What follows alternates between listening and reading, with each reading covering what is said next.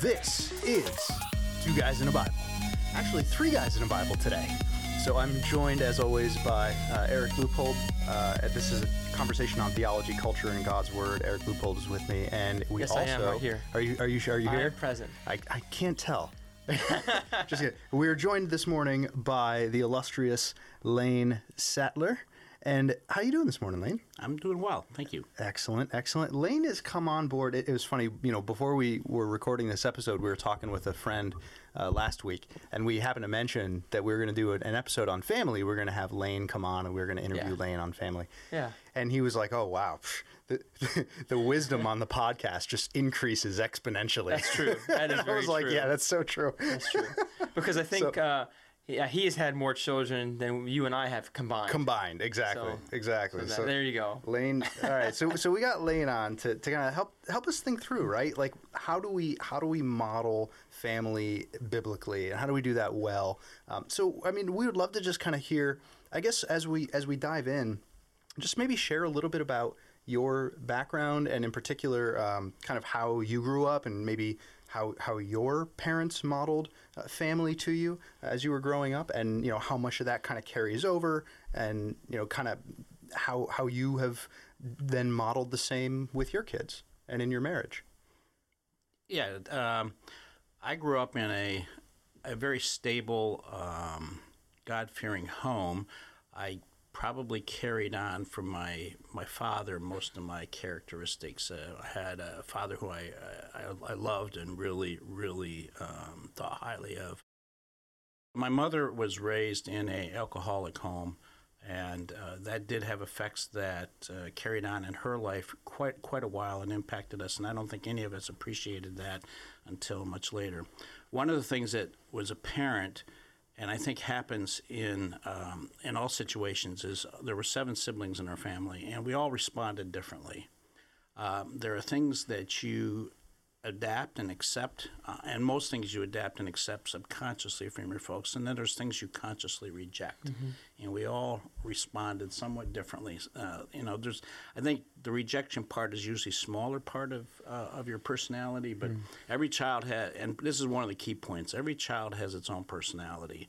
The culture of the home doesn't really have a lot of ability to change that core personality. What it does is have the parents have the responsibility to craft and mold and shape that personality into what God has called them to be. But by and large, you are born with a certain set of inclinations and responses and perspectives on life that have to be understood and cultured in the home.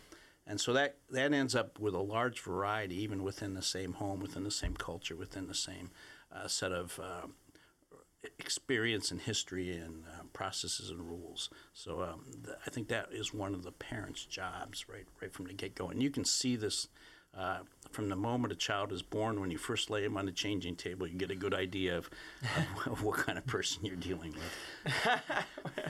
That's awesome. So you grew up in a family of lots of siblings. Yeah.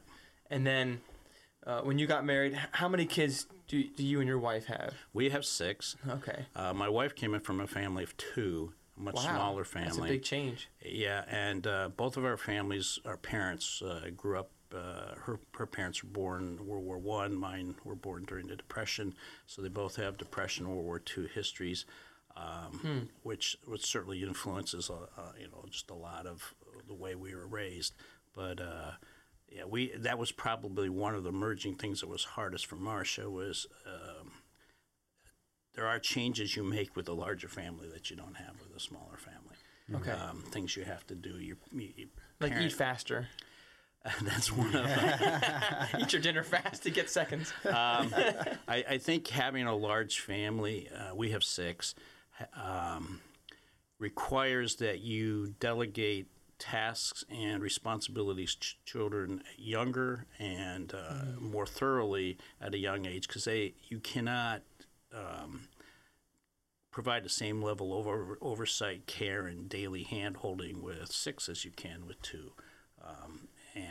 But it has the privilege of forcing children to pick up responsibilities that most kids are capable of doing a lot more than parents think or expect.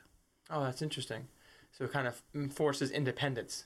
Independence Yeah. and self-responsibility. Yeah. Yeah, which carries over obviously into adulthood and sets them up Yeah. very nicely for that. I can see how that's interesting how that works out. No, well, with Marsha's background, kind of, in a family of 2 kids, and then in your background was, you said 7, and kind of coming together, like, what was it?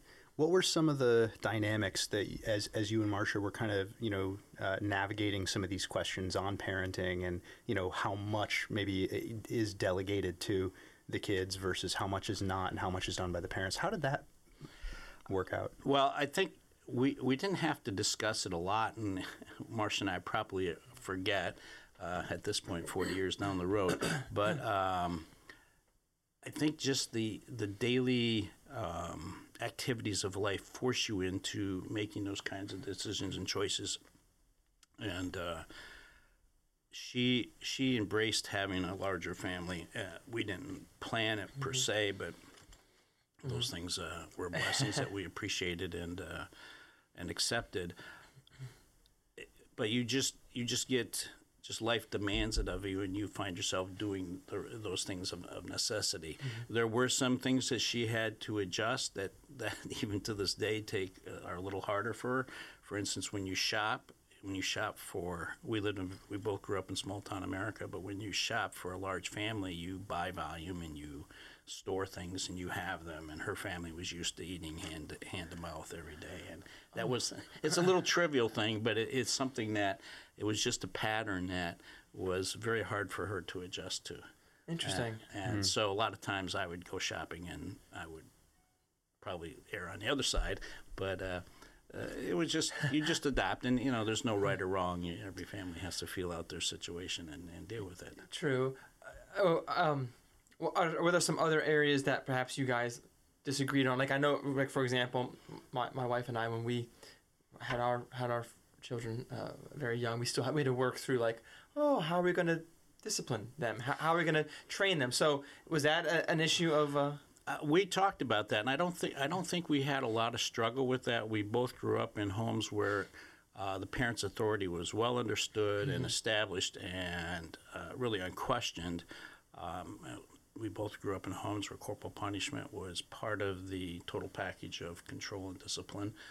I think we didn't really have a lot of disagreements on what were the critical issues which required discipline. I think the biggest differences we had were on things like risk tolerance. I have a much higher risk tolerance than she did. You mean like letting them do something that could be dangerous? Yes. Or giving them a little more freedom to try stuff, or and sometimes it was easier for me to manage them physically because I'm much bigger than she is, and if they want to run around or be a little more wild, I can handle that. She can't, so she had to have a little more control when she had them alone. And there were other things that just in our natures, I'm willing to take more risks than she is, and I think the kids learn to understand that and tolerate that.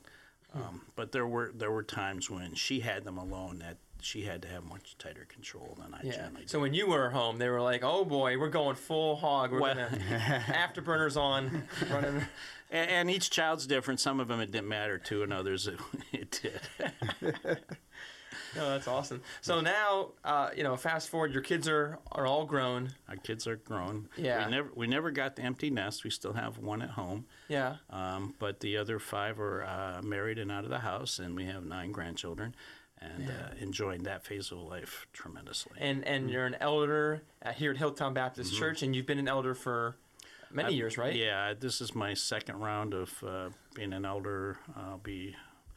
I did 6 years a while back, and then I'm on year number 5 of the next 6-year term. So lots of experience with not only managing your own household, but the household of God there. Yeah. I'm sure some of those, even as Scripture says, like, if those principles of managing your own household really carry over into managing the household of the Lord. Mm-hmm.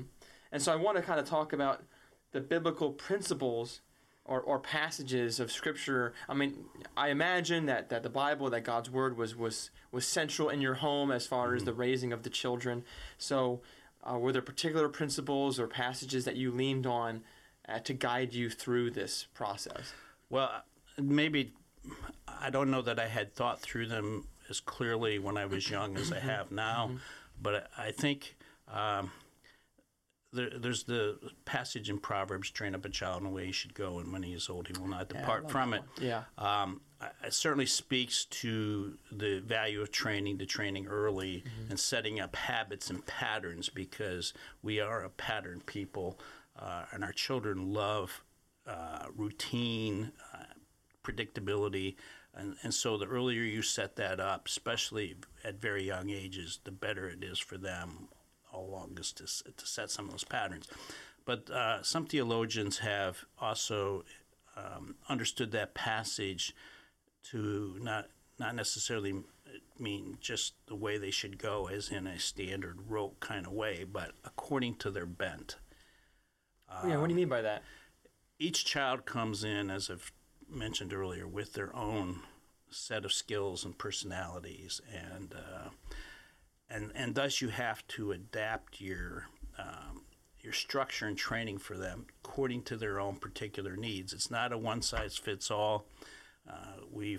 As parents, you always want to be fair and equal, but quite frankly, you have children at different ages with different levels of responsibility and freedom, because responsibility and freedom need to go together, with different needs, and you will need to do things differently for the child that is very outgoing or gregarious and energetic versus a child that is timid and very low risk and unsure. You need to treat them differently to deal with them. And so I think that was this principle, one of the core principles in child raising, is that you need to train them according to their needs. And they will all be different. And that was, when you have a large family, that becomes very apparent. Yeah, so how do you balance that with, like you said earlier, being fair and applying the rules, the standards, the same? Well, the standards, this gets into another principle that we, I think, intuitively adopted without thinking, is we had very few rules. Okay. The rules were, if mom or dad tell you to do something, you do it. Yeah. Obedience has to be, I think the learning of obedience and your role under authority is one of the key things that a parent has to teach a child. The younger, the better. And that's easier with some children than it is others. But it sets them up well for life, and it sets them up properly for their relationship with God if they understand that the parent is the understeward of the child. We're in responsibility to God to raise them properly. And we told them that very early on. Yes. And then our job is to teach them to obey. So that was one of the rules. They had to obey. We tell them to do something, they obey. And the other rules, we really didn't have a lot, but we're focused on hard issues. We would see them, having a battle with each other and not sharing or what have you. And we found ourselves often saying, "You're being mean," or "That is not nice."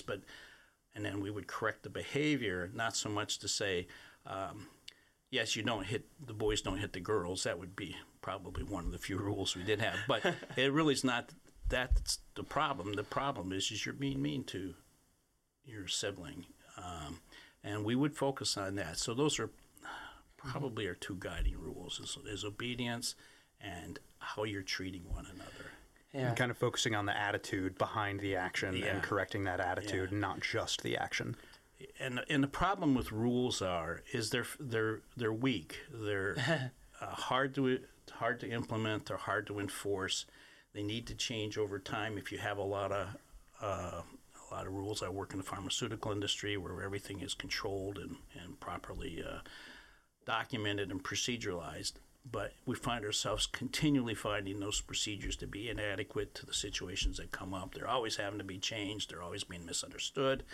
And it's taught me that what the Scripture says about the law is the law can kill. And rules, it's better not to have a rule than to have a rule that you don't enforce. I see. So that's where the principles override. And you can say we're doing it this way for now, but to make hard and fast rules that really aren't strongly grounded in the Scriptures just sets you up for confusion with the child and hypocrisy, and it has all kinds of other untoward, unintended consequences. It seems like with given the sinful nature of humans and children, that if you just hit them with a bunch of rules, that they'll respond very, very, I don't know, hostile to those. I mean, they might obey because they have to, because they have no choice. But when they get a chance, they will buck the system as much as they can. Have you experienced? Seen that? We usually didn't give them a lot of chance to do that. But again, we didn't. We tried to minimize the rules. But you do find that if you have rules, they'll find ways to use them to their advantage. Yes. There's loopholes. Find a loophole. Yeah, there's. That's the problem with rules. And while but you didn't say you said I couldn't do X, but you didn't say I couldn't do Y. Exactly, and that's why we always went back to you're being mean or that isn't nice. Yeah.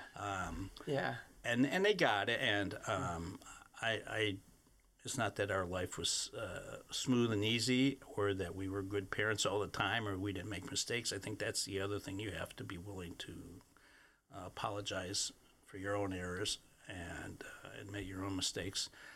I think the other thing with child raising is most of what you teach is caught and not taught. Yeah, that's good. So if you want them to live a godly life, you better be doing it yourself. Otherwise, you get what you model. And we have looked back in hindsight of what our older children, or they're older now, but what they have learned and what they're doing in their own households. And I think, I don't remember teaching them that, but they learned it by observation. Oh, I see. I don't remember talking about finances, for instance, or generosity. And yet they all picked it up and are doing it well. They saw it modeled. We probably did talk about it. I don't recall. But I'm always amazed at when I see it and I realize, they did figure that out. It's stuff we did and they understood. And I think that gets us to another scripture. Yeah. Deuteronomy 6:4-9. Hear, O Israel, the Lord our God, the Lord is one. You shall love your God with all your heart, with all your soul, and with all your might. And these words that I command you today shall be on your heart. You shall teach them diligently to your children, and shall talk of them when you sit in your house, and when you walk by the way, and when you lie down, and when you rise. You shall bind them as a sign on your hand, and they shall be as frontlets between your eyes. You shall write them on the doorposts of your heart and on your gates.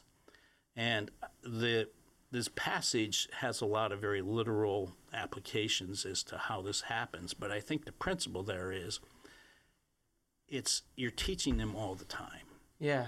It's not a separate time where we have devotions that you learn about God. Yeah. And there is a place for structured teaching. My wife and I dedicated ourselves to putting them through Christian schools all the way through. We paid for that. We paid for Christian colleges. That was our investment in them. So I'm not against formal training, and I do believe that putting them around godly folks is part of this. But you have to be teaching them all the time. And if you watch with a little child, when they're learning language or when they're learning how just to navigate, you need to be explaining what they're seeing, what they're doing. You tell them that this is a chair, this is a stool, this is piece of hamburger. You're telling that all the time, and while you're doing that, every once in a while you throw in the whys that we do it or the whys that are made, and eventually once they get to be 2, they start asking all those whys. They always ask anyway. Why, and you let those pursue, and inevitably we would get back to, well, that's the way God made it. Yeah. At the end of the chain, if they push the whys back far enough, you get to, this is the way God made the world, and yeah, and it has its own beauty and order and creation. It seems like one temptation I know that I remember this growing up is when you ask the whys, it kind of the buck stopped at because I said so, and it never went beyond that. And I don't know. I mean, how you experienced that with emotion? I tried to, like right now, I'm trying to say, well, okay, it is quicker and more pragmatic if I just say because I said so, but maybe I should actually go to the Bible and say, this is what God has to say about that. Well, I think you should. Now, a child has to learn and this is the obedience part, that they do what you order them to do, a lot of times for their own safety. Then later you can explain the whys and the wherefores. Yeah. And it's certainly sometimes, especially if they're arbitrary things you've decided, you say that Mom and Dad have decided that, and God has put us in order over you, and we've decided this is for necessary for an orderly household. But it explains that authority structure and why. But a lot of times, a lot of life isn't those kind of things. It's why does it rain? Why does the deer die?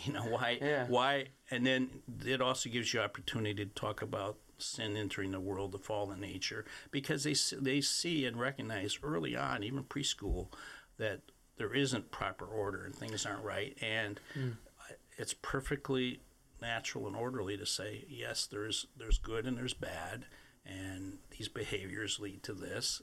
Bad behaviors lead to destruction. You can also say there's times when bad stuff happens, and it's amazing how young a child will get that. You keep it in a simple set of terminology, but they get that early on, and I think it helps them accept the hard things of life, and also to recognize that, yes, there's good and bad, and there's consequences to the decisions that men make. Yeah, and they learn pretty early how to lie and how to deceive. How did you guys? Was that another principle in your household regarding telling the truth? Lying is just one of those you cannot tolerate. Okay. That's right along with obedience. You really need to nip that one as quickly as possible and as firmly as possible in the bud. Yeah. And I mean before they go to school. It's just one of those things you cannot tolerate. Yeah. How did you instill that respect for truth in your household? I don't recall this being a big issue, but we would call them on it immediately, even if it didn't sound. And I still find myself doing that with the grandchildren. It's just one of those things you have to address immediately. Okay. You cannot let lack of truthfulness. It just undermines everything. It undermines trust. It undermines credibility. It undermines even the way they think, because we eventually believe our lies. That's interesting. I mean, that's known human nature. We believe our lies. We convince ourselves. So you really need to address that. I think the child needs to understand, too, that you're not just there to punish them.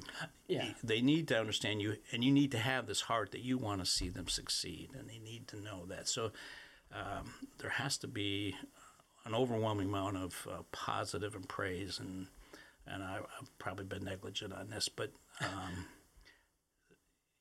they need to feel that they can come to Mom and Dad and that they're for them no matter what happens. Yeah.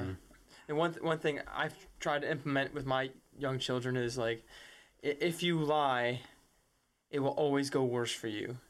If you tell the truth, even if you still will face consequences, it'll always go better for you. Mm-hmm. So hopefully they start to get that. But yeah, I don't know if that's. Yeah, those are good things to tell them, because it's true, and it's not. That is one of the things. This, I know, some other thoughts about children. The patterns and the need for predictability are very important to them, but they also have, as they grow, different learning modes and skills. So when they're young, while their logical deductive reasoning is not as full as it will be when they're older, they're tremendous memorizers. And you need to take advantage of that when they're little. And things like memorizing the 10 Commandments, in some ways, is still very key, because you can hang, or you can say, when they're lying, you're not telling the truth, you're bearing false witness. Or when they're being mean to a brother or sister, you can say, this is part of, thou shalt not kill, thou shalt not hurt. Not murder, yeah. It gives them some place to hang the idea on. And they're easy. There's 10. They can memorize the 10. They can memorize, when they get a little bit older, they can memorize the books of the Bible. You should take advantage of that and use, and song is really helpful. Or the Lord's Prayer. Or the Lord's Prayer, or the Magnificat or other prayers in the Bible. They're things that they can get. I've worked with, my wife's worked a lot with young children in nurseries and Sunday schools, and songs are tremendous tools for teaching, and you should take advantage of those because they will remember those things long after they've grown up. And oh yeah, I mean they watch a Disney movie and they're singing the songs. Yeah, like songs are tremendous sources of training. So when they're young, take advantage of that and teach them. And they may not manage all the deductive things, but you can teach them principles. And even if they don't quite get it, they'll later have those building blocks for then building on top of them. Well, that kind of leads right into the thoughts on as they get older and things progress. I mean, was there a purposeful, I don't know, transition or like in your mind, like, okay, now they're getting older, here's what we want to try to aim for? Like, how would you explain that to a parent? I think you have to have the goal in mind from the get-go. Okay. And for me, the goal was by the time they're 16, we're done with the basic parenting. Okay. And the reason I picked 16 is 16, 17, depending on where you live, is when they start driving. You've turned over a child to a killing machine. I mean, it's a big, heavy piece of equipment. They need to be responsible to manage that. And you're essentially saying, I'm turning you loose. You have freedom to go out in the world, and for good or for ill, you are free. And you need to be able to morally make the responsible decisions that go with it. And at that age, they're 1 to 2 years from finishing high school. They're going to be planning on going to college. So you should have, by then, they should be essentially self-ordering adults. And so that should be the goal, that you're not teaching them stuff. You're always there as a coach later on. You're always there to provide some guidance. But they should be managing their own life by then. As far as I get myself up in the morning, I know I have to do this, this, and this. I have these projects due for school, da-da-da-da. They should be self-managing by then. They should be able to make those take on those responsibilities. And quite frankly, they should be doing it much earlier. And I would say they really should be managing their own homework before they go into high school. And like having their to-do lists and stuff like that? Whatever it takes, and each child will be different. Mom shouldn't be keeping track of, I've got this report due, no. By the time in their high school, they should be doing that. You need to be teaching. Now, that takes a lot, and my wife was very good at this. I give her all the credit. My kids are good students because she was a good student. But those disciplines should be learned early. We had one child who we put in virtual school for a little bit, for a few years. She was 3rd, 4th, 5th grade. She would get up in the morning, see what she was due for the day, and by noon she would be done. And that was without Mom's help. Now, if she needed somebody to review her work or to help her with something she didn't understand, that's where Mom came in. But children you should be setting them up to undertake and assume responsibility for themselves much younger than I see that we're doing today. And I think that's one of the problems with young men now, not being ready to be men when they get done with high school, because we haven't expected them to be responsible, but you really should. And that'll help focus you on all the other things you do. I remember we had a kindergarten teacher tell us they need to be able to dress themselves. I do not have time to put shirts and coats and mittens on 20 kindergartners. And you need to think about things like that. So you teach them young. We have one of our children has three girls, and they travel a lot. Those girls can pack their own suitcase, and some of them are preschoolers still. And sometimes when they come to our house and stay overnight, and there'll be 1 or 2 things missing, but they're learning to do that at a very young age to manage their own lives, and they're doing a pretty good job at it. Wow. So I think it's thinking like that is, here's my goal. In 16 years, I'm turning them loose. They could join the military at 17 and be driving a tank and shooting an M16 or whatever it is. And they need to be ready, and you need to have said, I've walked you through all these different stages of life. I'm here for counsel. A mom's always a mom, a father's always a father. I do get calls, when they have difficult decisions they want somebody to talk through and things like that, or they need knowledge about a house or, how to manage this, that, and the next thing. But the basic processing of facing goals and decisions and moral decisions, they need to have managed by the time you turn them loose at the car. So it's kind of goes along the lines of some of what you were saying earlier, right? It's not as if at a particular point you are no longer parenting. It's just that what parenting looks very different as they get older and as they age. Like it evolves into more of kind of a coaching role. Maybe. Yeah. Less hands-on and more hands-off. Yeah. Well, and early on, it's all physical work. It's exhausting, tiring physical work. You're clothing them, you're feeding them, you're bathing them, you're doing all these things, and it's why you have children when you're young. So you have the energy to do. You should have children when you're young. And then it changes. Then you start throwing in, once they're in school, all these other schedules that you're managing and all these other activities, and you're training them how to start interacting and managing their friends and picking good relationships and those kind of things. And then you walk them through all the major life choices in high school, where I'm going to go to school, what I want to try, what I want to think about going into college, and all those. But so the parenting, we thought, they're off to college, life will be easier. That was wrong. We really were amazed at the amount of work and effort we still apply to our older children.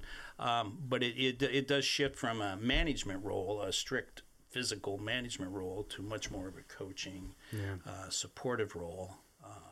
And you want to see them independent. You want to see them thriving. And each child will go through that at a slightly different pace.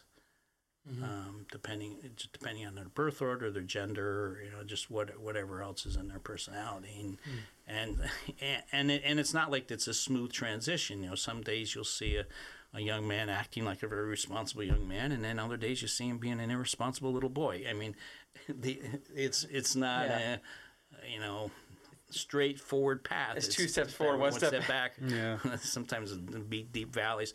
And the other thing is, you want. One of the important life skills is for them to know how to manage failure.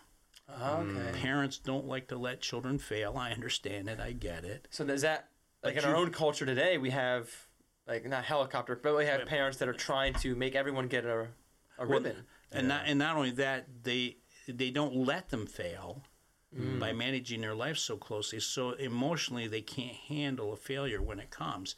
They need to know how to fail, which means you're going to have to give them enough independence that once in a while they will fail. They'll miss an appointment. They'll miss a project. They'll miss something. But if they haven't experienced it, it will come sooner or later. You want it to happen, and I remember having this discussion with Marcia. We want it to happen under our roof, not when they're out on a job. And they get fired. Yeah, or my son had an appointment to West Point, and I remember having this conversation with Marcia. I don't want him to fail when he's running a tank. I want him to fail on something a little less consequential here at home, so we can manage through it. And then,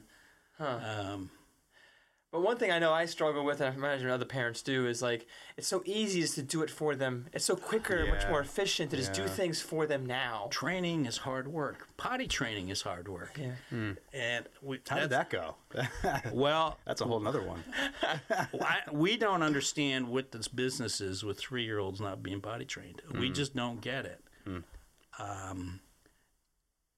You've missed the prime opportunities when they're 1.5, 2. I had some Russian.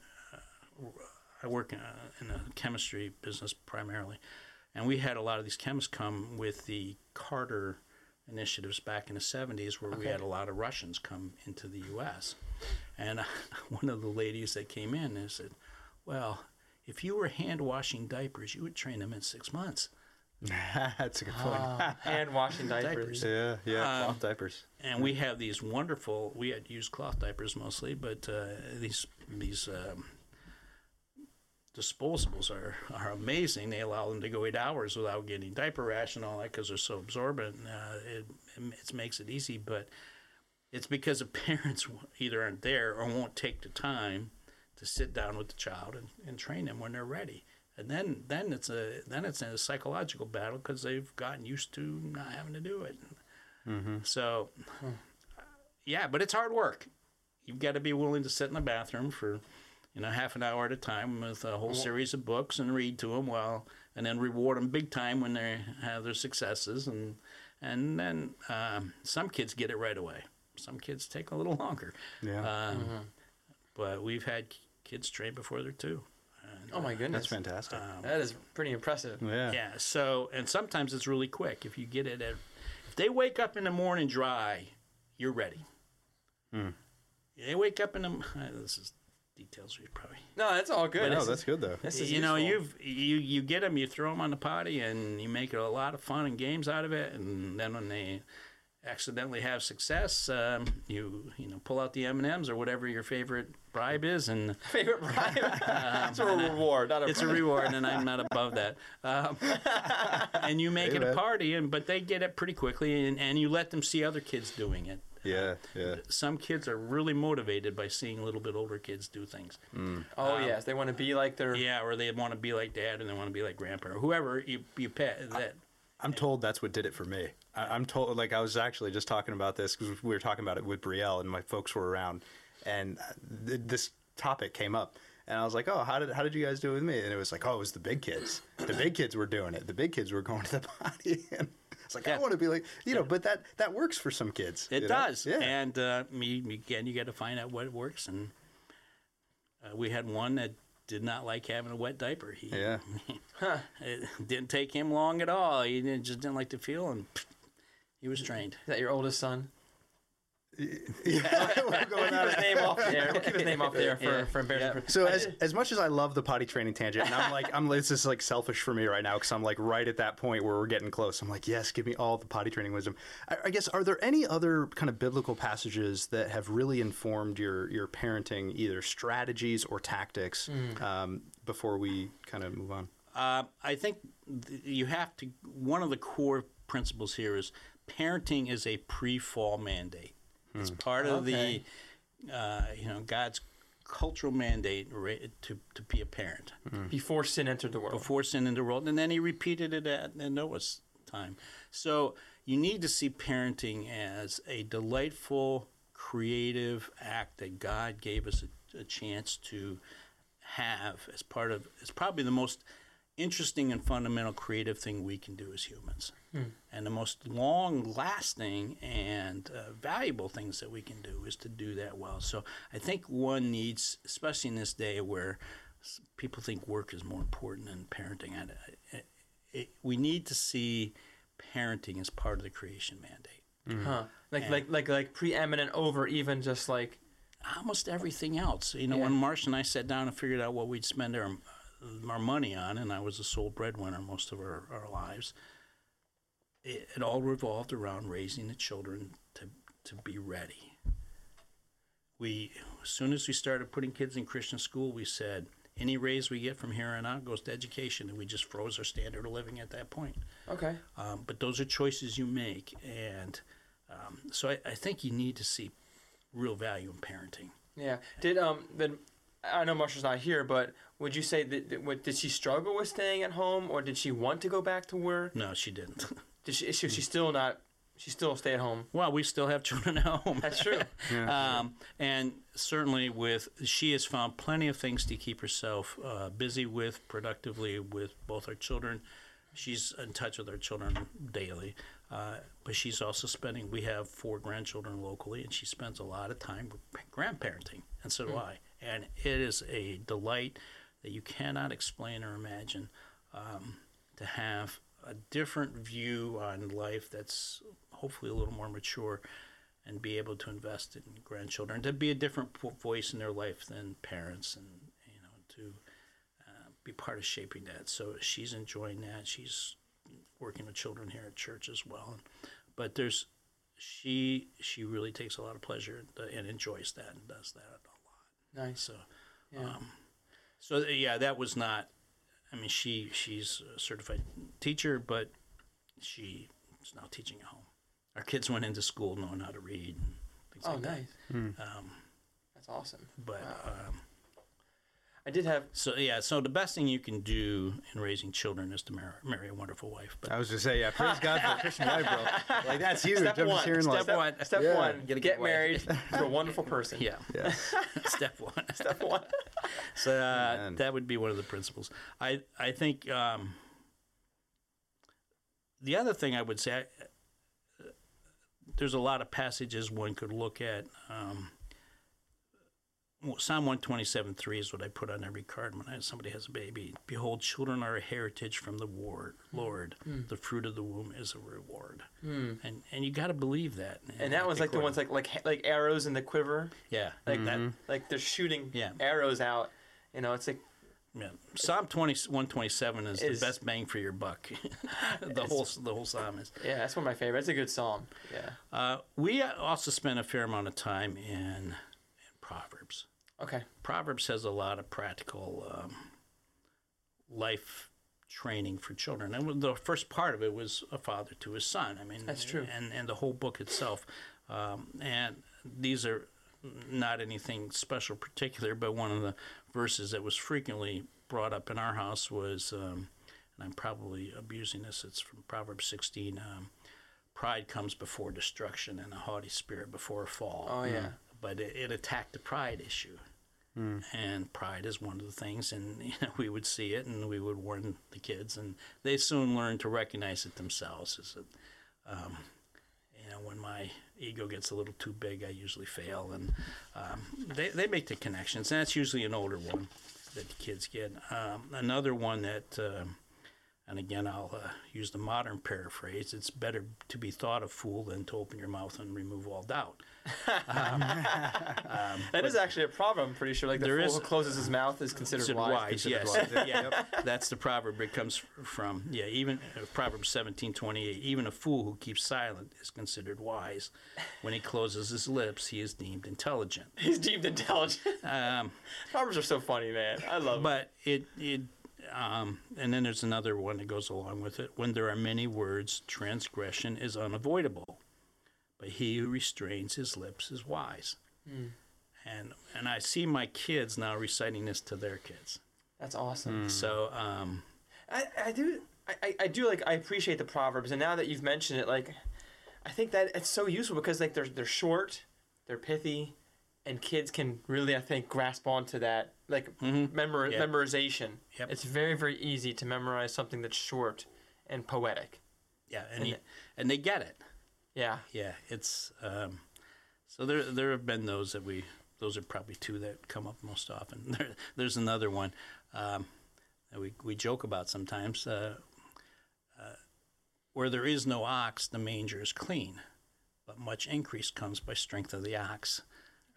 So sometimes when our house is a little chaotic and not as orderly as we would like, Yeah.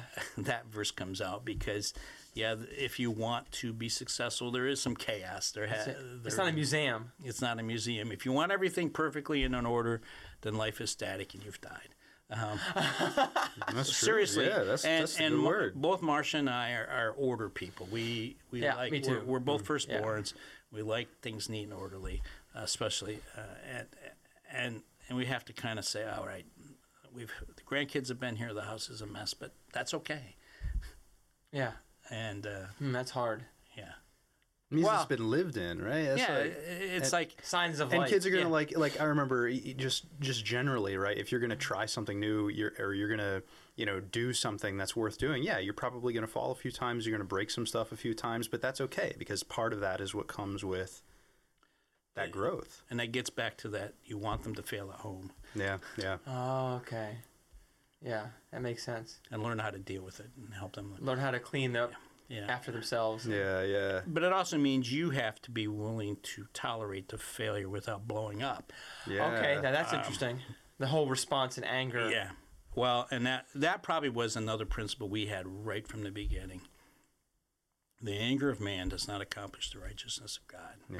That's Amen. Paul, I forget where. And isn't there, and also one of the passages in Ephesians like don't exasperate Your children. Your children. But if they see you losing it in whatever way, even if it's, a rightfully bad situation, if you're losing it, that one, it leads to insecurity on their part. They don't see you as under control. Oh, okay. But it teaches bad responses too, because stuff will happen. Bad stuff will happen. And you cannot, anger is just not a useful response, ever. I In mean, most situations. I can't think of any good time where you losing it is useful. Oh, I gotcha. Yeah. It's flying off the handle Yeah. like that. Yeah. Yeah, you the angry emotions will be there, but if you cannot manage the situation, it's better to take a time out, turn it over to your spouse or whatever you need. But we just did not tolerate that in the house. I mean, did you struggle sometimes? Like I don't know, blowing up at the children. Like, did you have moments where you had to apologize to them and ask for their forgiveness and things like that? I don't think I ever did it. Oh, praise the Lord. Praise the Lord. And I can tell you that's from painful experience. That's not from virtue. What do you mean by Growing up myself, that was one of those things that I just it would not happen. you experienced Yeah. blow up anger in the home? Yeah. Growing up? Yeah, and so I don't take any credit for that, but it's just that just is not allowable. Okay. Wow. And same thing for Marsha. I mean, she's so quiet. She seems like it. She likewise. I mean, but it was something we had a discussion on before we were married, even. But it just Yeah. Wow. yeah. I think you need to learn to manage yourself. Yeah. And that comes back to like so much of what the kids pick up on is caught rather than taught, right? If they catch that you're flying off the handle and you can't handle, anger or anxiety or whatever it is, whatever this emotion is. Yeah, whatever the trouble that's hit your house. Exactly. And the kids are seeing how that is reacted to. So, I mean, how would you counsel someone who wrestles with that, right? Who really wrestles through those kind of outbursts, and is a parent, what might you encourage them in to go in that way? An interesting question. Well, I think certainly there has to be. I recognize that change is not easy, and habits are hard to change, but to understand that the benefits of having that control, it's I would not focus so much on the sin of losing your temper. Both. A little bit of both, right? Yeah. But on the harm that it's doing and the benefits to both you and everybody around you when you gain control of what's going on. It allows you, and I'm sure you see this in the military, Eric, a commander cannot command when he's out of control. No, that's scary. He can't make good decisions. He can't see what needs to be done. He can't take the corrective actions necessary right now to fix the problems and get things in order, calm things down. And that's part of you are the master of your house. And you can't be the master of your house when you're out of control. You That's just true. can't. That's true. Because something else is the master then. Well, and nobody is. Yeah. Chaos is reigning. Yeah. And you're letting it reign. Yeah. And you have to be the master of your little world. But it seems like to first be the master of your house, you have to be the master of yourself. Well, that's what I mean. And you have to yeah. be. You can't master your house if you can't master yourself. Yeah. Yeah. And so for somebody for whom that's a struggle, you might encourage them not so much in saying, this is bad, kind of coming down with the finger, but you might say, look, these are things that you want to pursue for the benefit of your children. These are things that you want to pursue it's part of the fruit of the Spirit, right? Is that self-discipline, that self-control. Which only comes from Christ, like submission to Christ. Exactly. Right? So ultimately, like if somebody is a parent who's out there and really struggles with those kinds of, control over those states in front, in particularly in front of children, pointing them back to the cross, pointing them back to Christ and to the finished work of the cross, and to know that in union with Christ, they have that fruit of the Spirit of self-discipline and self-control, and they are so capable and so able to, with Christ's help, to overcome some of those things and to calmly say, yes, okay, you just threw a plate across the room. At your sister. At your sister. Yeah, exactly. But now, let's talk about that, right? This is not the kind of thing that you're just gonna, start screaming and cursing and da da da da da. There are other more useful ways of going about it. Huh. And that doesn't mean there's absolutely maybe discipline, right? There's absolutely and discipline I've for that tried. kind of Like I don't know behavior. Lane, how you and Marsha handled that. You mentioned corporal punishment, but in our home, we utilize spankings and things like that. But I try to make sure that even though I do feel angry at what's happening, I don't want to lose control. That's it needs to be. huge. It's very methodical. This is why I'm doing this to you, because this is what you did wrong, and then we do the discipline, and then after we're done, I say, this is why you just got what you got. Now let's go reconcile with, you just hit your mother out of anger, so now you're gonna go apologize to mama because of what you did, and that's why you got daddy's discipline. And you'll have to tailor it to each child. That's true. But yes, each child will respond differently to those things. But yeah, they need to have that, and I won't say, anger is just one. Outbursts of anger is just one emotional response. There are other emotional responses I can say I haven't done well with. I mean, you can get yourself into a pity party. Life's bad, and you can handle this inside, but then you miss what's going on. And I can't tell you the number of times something's been going on, and I'm lost in one of my own private pity parties. I feel and I'm not seeing what's happening in my house. Sometimes really good stuff, sometimes not so good stuff. But because I'm just focused on my own. Oh, your own stuff. You're in your own little stuff, world, my own hurts and so forth. So those things happen, and yeah, it's all part of learning to master yourself, but certainly keeping the outbursts under control. Yeah. And it's necessary for children. I've got some grandchildren; they're very explosive right now, and that'll be part of the training. Is that no, you can't. This is not acceptable behavior, and you don't get mad and blow up about it. You just calmly say, "No, we're not going to do this," and you escalate the punishments as necessary to get them Based to on stop. the responses. Yeah. And some children, you just look at them And they cry. and they're done. They got it. Other children takes a lot more. A little more persuasion. Yeah. A little more persuasion. And certain kids need different kinds. So That's interesting. and you have to recognize too, every child comes with an Achilles heel of some sort. Whether it's a medical problem or emotional problem or what have you. And you've got to teach them how to deal with it. And sometimes those aren't easy. Some of those are habits and disciplines that they have to develop to overcome things that other kids never even have to think about. You talked last week about depression. Yeah. And kids that have that have certain needs and other things that they have to build into their lives to deal with it, and you have to work with them to get there. That's true.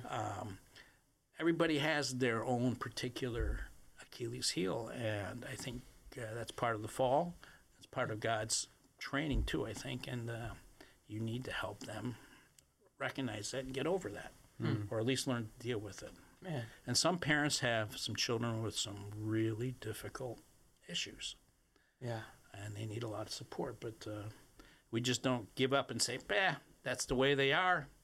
Let them go. Let it go, or that's just the way they are. That's not a good place to leave it. It's certainly not useful for the child Yeah. Yeah. or for you as far as that Yeah. goes. That's a good word. Well, I think we're coming up on time here. Lane, thank you so much, brother, for coming and sharing. There's so much today. more that we. I know. Yeah. It's like, I mean, I feel maybe like we're just sometime- scratching the surface. We'll have of, to get you on again or talk about I want to because you teach a parenting class also here at Hilltown and I wish I could have sat in on that one too. Yeah. But that'd be good. maybe we can talk sometime about dealing with media and music and movies and Yeah. and Yeah. the culture imposing itself upon Yeah. how to protect but also shepherd. Absolutely. time. We'll have to have you back for some of that. Those are challenges that we kind of skipped. Our children were grown before The current technological. the current cycle of technology. But we did control TV severely. Yeah. That was our Yeah. choices. Yeah. Well, thank you again, brother, for coming on and sharing so much wisdom with us and with Yeah, the listeners here. This has been Two Guys in a Bible. If you have any questions for us or for Lane, please don't hesitate to reach out. We can be reached at twoguysinAbible.podcast@gmail.com, Twitter handle @twoguysinAbible, Facebook.com/twoguysinAbible, and twoguysinAbible.org. We'll forward all difficult parenting questions to Lane. Exactly. So, Lane will yeah, take that'll all be the hard good. ones. Thank Well, this has been Two Guys in a Bible. Thank you so much for listening in, and God bless. you, Lane, for being with us. My pleasure. All right, Thank you. God bless.